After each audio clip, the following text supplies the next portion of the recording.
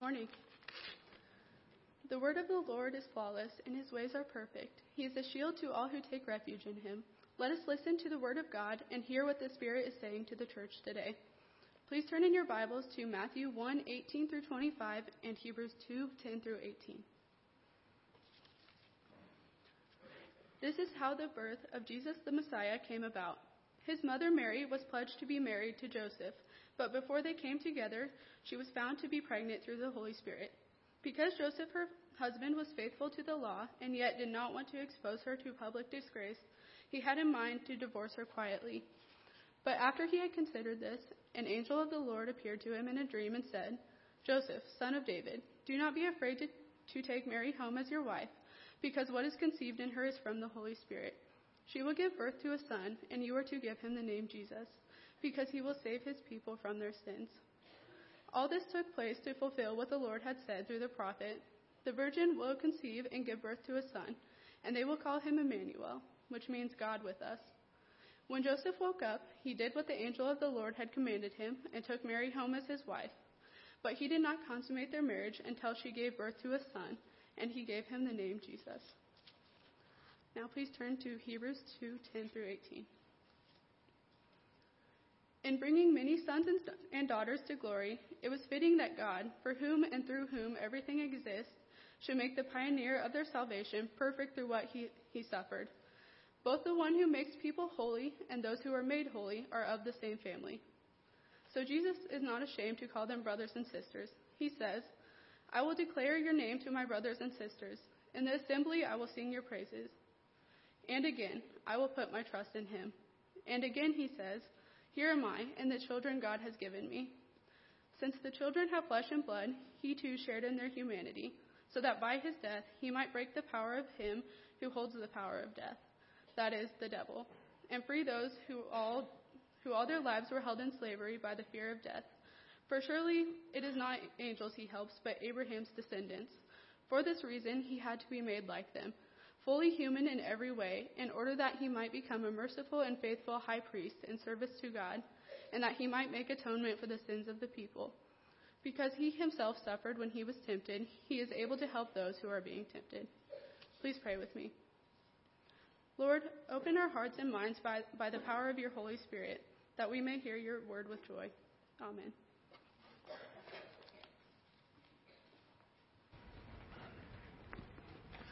Well, good morning. I hope you had a fantastic Thanksgiving and had a chance to connect with your family and or friends. God is so good, isn't he? And we have so much to be thankful for. So one of the things that we do as a family, I'm sure most of you do this as well, is Friday and Saturday after Thanksgiving, we go up into the attic and we pull down all the Christmas decorations. We put up the greenery, the lights, we pull out the candles and all the other stuff. And, of course, we put up the Christmas tree. And once it's all decorated, slowly but surely over the next few weeks, something wonderful begins to happen under that tree. Presents of all shapes and sizes, brightly decorated with bows and shiny stuff, appear underneath the tree. And as a kid, that was always an exciting time for me. It was a time of anticipation, of guessing, of wondering if the hints that were not so subtly dropped, were picked up and acted upon by my parents.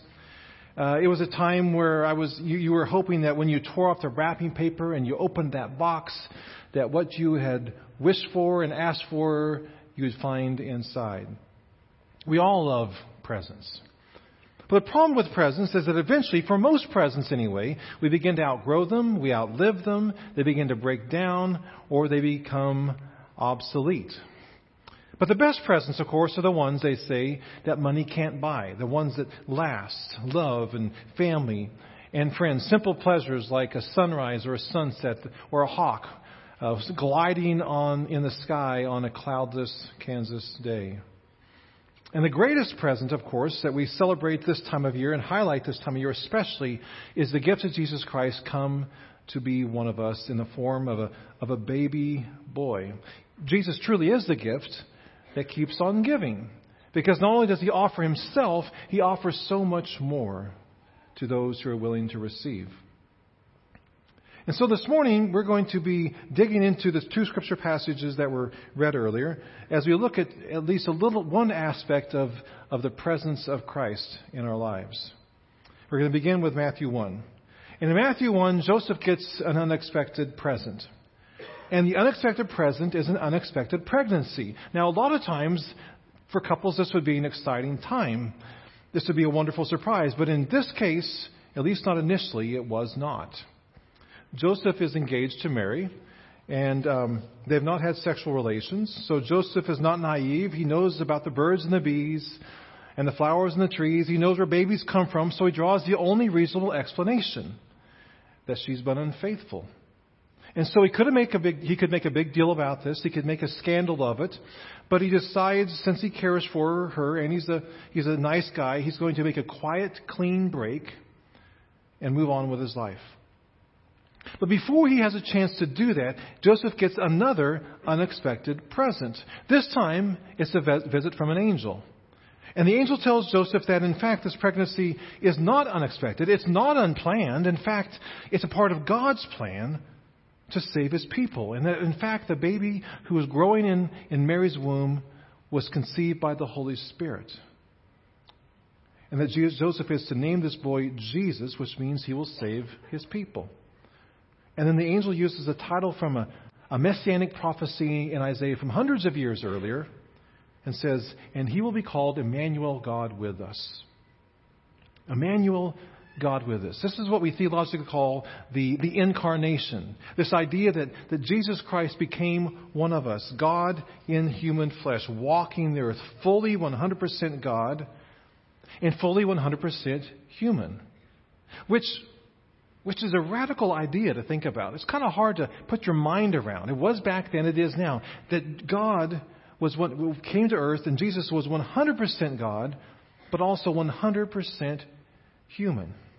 So let's dig into this idea of the Incarnation and talk about why it's so important and the implications it has for us as we live our lives. In the 1980s and early 1990s, there was a political tidal wave that swept across Eastern Europe. Country after country of Eastern Bloc communist countries, they began to transition either swiftly or gradually to democracy and capitalism. And one country that stood out, and if you were of age back then, you'll remember this, one country which stood out was Poland because of one man. Remember his name? Lech Walesa. And he was an electrician and a union activist. He was kind of a blue-collar guy, and he was a catalyst to the fall of communism and the rise of democracy and capitalism and the key to ushering in freedom for the Polish people. And the movement that he created was called Solidarity. Solidarity. In verse 11 of Hebrews 2, it tells us that Jesus came to earth as one of us to establish a relationship, to establish solidarity with us. Listen to verse 11. But the one, referring to Jesus, but the one who makes humans holy and those who are made holy are of the same family. So Jesus is not ashamed to call them brothers and sisters. Jesus came to establish solidarity with us. Christianity is the only religion that says God stands with us by becoming one of us.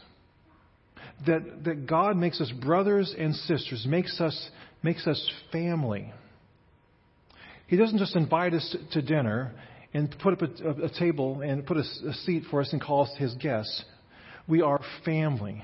We have a place at the table. We are family because Jesus Christ came to earth. And that's the first why of the Incarnation. Jesus came to earth as one of us because God wants to expand his family. Jesus came to earth to save as many as possible and to bring as many as possible into a right relationship with the Father. We see this in verses 10 and 13 and 16. We hear the language, in bringing many sons and daughters to glory. Verse 13, here I am and the children God has given me. Verse 16, for surely it's not angels he helps, but Abraham's descendants. So Jesus came to earth because God wants to expand his family, so Jesus can call us brothers and sisters. The second why of the Incarnation is expressed in verses 14 and 15, where the author writes, since the children, human beings, have flesh and blood, he too shared in their humanity, so that by his death he might destroy him who holds the power of death, that is, the devil, and free those who all their lives were held in slavery by their fear of death. Certainly the fear of death, the realization of our own mortality, it's a human experience. Woody Allen sums up our uneasiness with death this way. It's not that I'm afraid to die, he wrote. I just don't want to be there when it happens. Right? Okay. Well, in the Incarnation, Jesus deals with this fear by becoming one of us and by taking on death and defeating death at the cross and at the empty tomb. And because of that, the Scripture tells us, encourages us that we don't have to fear death any longer. For the believer in Christ, it's just a temporary transition to eternal life. Carolyn Ahrens, a writer, tells this story about the time when a missionary couple came to church and did the sermon. And they were from a place in the jungle. And she writes, I'm sure they gave a full report on churches planted or commitments made or translations begun. She says, I don't remember much of that. What has always stayed with me is the story they shared about a snake. She writes, one day they told us an enormous snake, much longer than a man, slithered into their house, into the kitchen. They ran outside looking for someone to take care of this. A man ran in with a machete and chopped off the head of the snake with one clean chop. And the neighbor came out of the house and assured the missionaries that the snake was indeed dead. But he said there was a catch. It was going to take a while for the snake to realize that it was dead. You see, a snake's neurology and blood flow are such that it can take considerable time for it to stop moving, even after it's been decapitated. And so for the next several hours, the missionaries were forced to wait outside while the snake thrashed about, smashing furniture, slamming against the walls and the windows, wreaking havoc until it finally stopped moving. The missionaries said that sweating in the heat, they were frustrated and a little sickened by what was going on inside their house. But they were also grateful that the snake's rampage would not last forever. And at some point, they said, they had a mutual epiphany. Aaron said she leaned in with the rest of the congregation. Do you see it? Asked the husband. Satan is a lot like that big old snake. He's already been defeated. He just does not know it yet. In the meantime, he's going to do some damage. But never forget that he is a goner. And then Aaron finishes her story when she says, the story still haunts me because I have come to believe that it is an accurate picture of the universe. We are in the thrashing time, a season characterized by our pervasive capacity to do violence to each other and ourselves. And the temptation is to despair. But we have to remember that it won't last forever because Jesus has already crushed the serpent's head. The second implication and why of the Incarnation is that Jesus came to earth as one of us to defeat and destroy Satan and sin and death, our greatest enemies, and to set us free from fear of them. The third why of the Incarnation is found in verse 10. In bringing many sons and daughters to glory, it was fitting that God, for whom and through whom everything exists, should make the author of their salvation perfect through suffering. So Jesus, in the Incarnation, he identifies with the human condition, with the suffering in our world. And through that suffering, we're told that Jesus is made perfect. Now, did Jesus have to be made perfect? He wasn't perfect before the cross? No, they're not talking about that. The Greek word for perfect here means to make something or someone complete. And Jesus was already perfect because he was God, but his mission is made complete. Is completed when he suffers and dies on the cross for our sins. Timothy Keller, who's a retired pastor and author from Manhattan in New York City, wrote this about this topic. He writes, Christianity does not so much offer solutions to the problems of suffering, but rather provides a promise of a God who is completely present with us in suffering. Only Christians believe in a God who says, here I am alongside you. I've experienced the same suffering you have. I know what you're going through. No other religion even begins to offer that. And Keller goes on to write, after the World Trade Center tragedy, between 600 and 800 new people began attending his church. And the sudden influx of people pressed the question, what does your God have to offer me at a time like this? Keller wrote, I preached, Christianity is the only faith that tells you that God lost a child in an act of violent injustice. Christianity is the only religion that tells you, therefore, God suffered as you have suffered. So the third why and implication of the Incarnation is that Jesus came to earth as one of us to identify with our suffering by going through suffering himself. And finally and fourthly, the point is found in verses 17 and 18.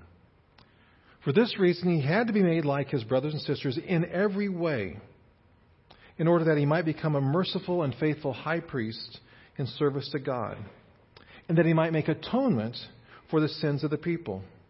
Because he himself suffered when he was tempted, he is able to help those who are being tempted. So in the Incarnation, Christ becomes one of us so he can understand our temptations and our struggles and help us when we face them. Now, in the early church, there were several heresies about the Incarnation. One of them was called Docetism, and it was the idea that Jesus was 100% God, but he just seemed to be human. It came from the idea in the culture at the time that the physical world the material world was evil and corrupted, that only the spirit world was non-physical stuff. Spirits were good. And so in this idea of Jesus, God would never stoop so low as to put on something dirty and corrupted like human flesh. Jesus was fully God, but just pretending to be human. Another heresy was something called Apollinarianism. This was the idea that Jesus, yes, he was God, and yes, Jesus had a real physical body, but he did not have a normal human mind or spirit. He wasn't fully human. He was closer than a Docetist would believe, but not fully human. Physical body like a human, but not a human mind or spirit. What are the implications if you adopt those two heresies? Well, that would mean that Jesus was like us physically. He could be hurt. He could be hungry. He could be tired. He could get sick, thirsty. He could die. He could be lonely. But if he had God's mind and spirit, he could not truly be tempted, or truly scared, or truly lonely, or truly afraid. And if that was the case, he could not understand what it meant to be a human being in all of our struggles and temptations. But Jesus was fully God and fully human. The Bible is clear on that. And he did experience what it means to be scared, or lonely, or tempted, or hungry, or thirsty. He knew what it meant to experience grief. Gregory of Nazianzus said this about when he was fighting the heresies. What has not been assumed cannot be restored. In other words, what has not been taken on and identified with cannot be redeemed. So Jesus had to take on our human existence entirely. If he had not taken on the struggle to temptation, if he had not taken on the pain and betrayal of friends, rejection by family, the temptation to lust, the frustration we feel when we're misunderstood, the vulnerability and weakness that we as humans often feel, if he had not taken on these things and much, much more of the human experience, then God could not truly work in our lives to help redeem and restore the junk in our lives and in our world. So Jesus knows what it's like to be one of us. And as Athanasius said, he became like us so we might become like him, so that we might live forever, so we might share in his righteousness, so they might share at the table as brothers and sisters, as part of his family. And that's the fourth implication. Jesus becomes one of us so he can understand our temptations and struggles and help us when we face them. And so the beauty of the Incarnation, this incredible gift we have, is that nobody can no longer say, nobody understands what I'm going through. Because Jesus does. Jesus does completely. Because he was 100% God, but also 100% human being. He's able to completely understand and to help us when we struggle, when we have pain or fear or temptation. What an incredible present that is. What an incredible gift made available through the greatest gift of all, Jesus Christ, God with us, Emmanuel. Let's pray. Father, we are grateful for the gift of your Son, Jesus. And Lord, we thank you that you are not a God who watches over us from afar, who doesn't get his hands dirty, who doesn't really know what we're going through. But Rather, through the Incarnation, you sent your Son, Jesus, to be with us, to be one of us, to be like us, so that we can be completely and fully redeemed, so that we can be helped in whatever situations we might run into, so that we can be saved, Lord. And so we thank you for that, Lord. We thank you for the gift of your Son, Jesus. And we offer ourselves to you in his name. Amen.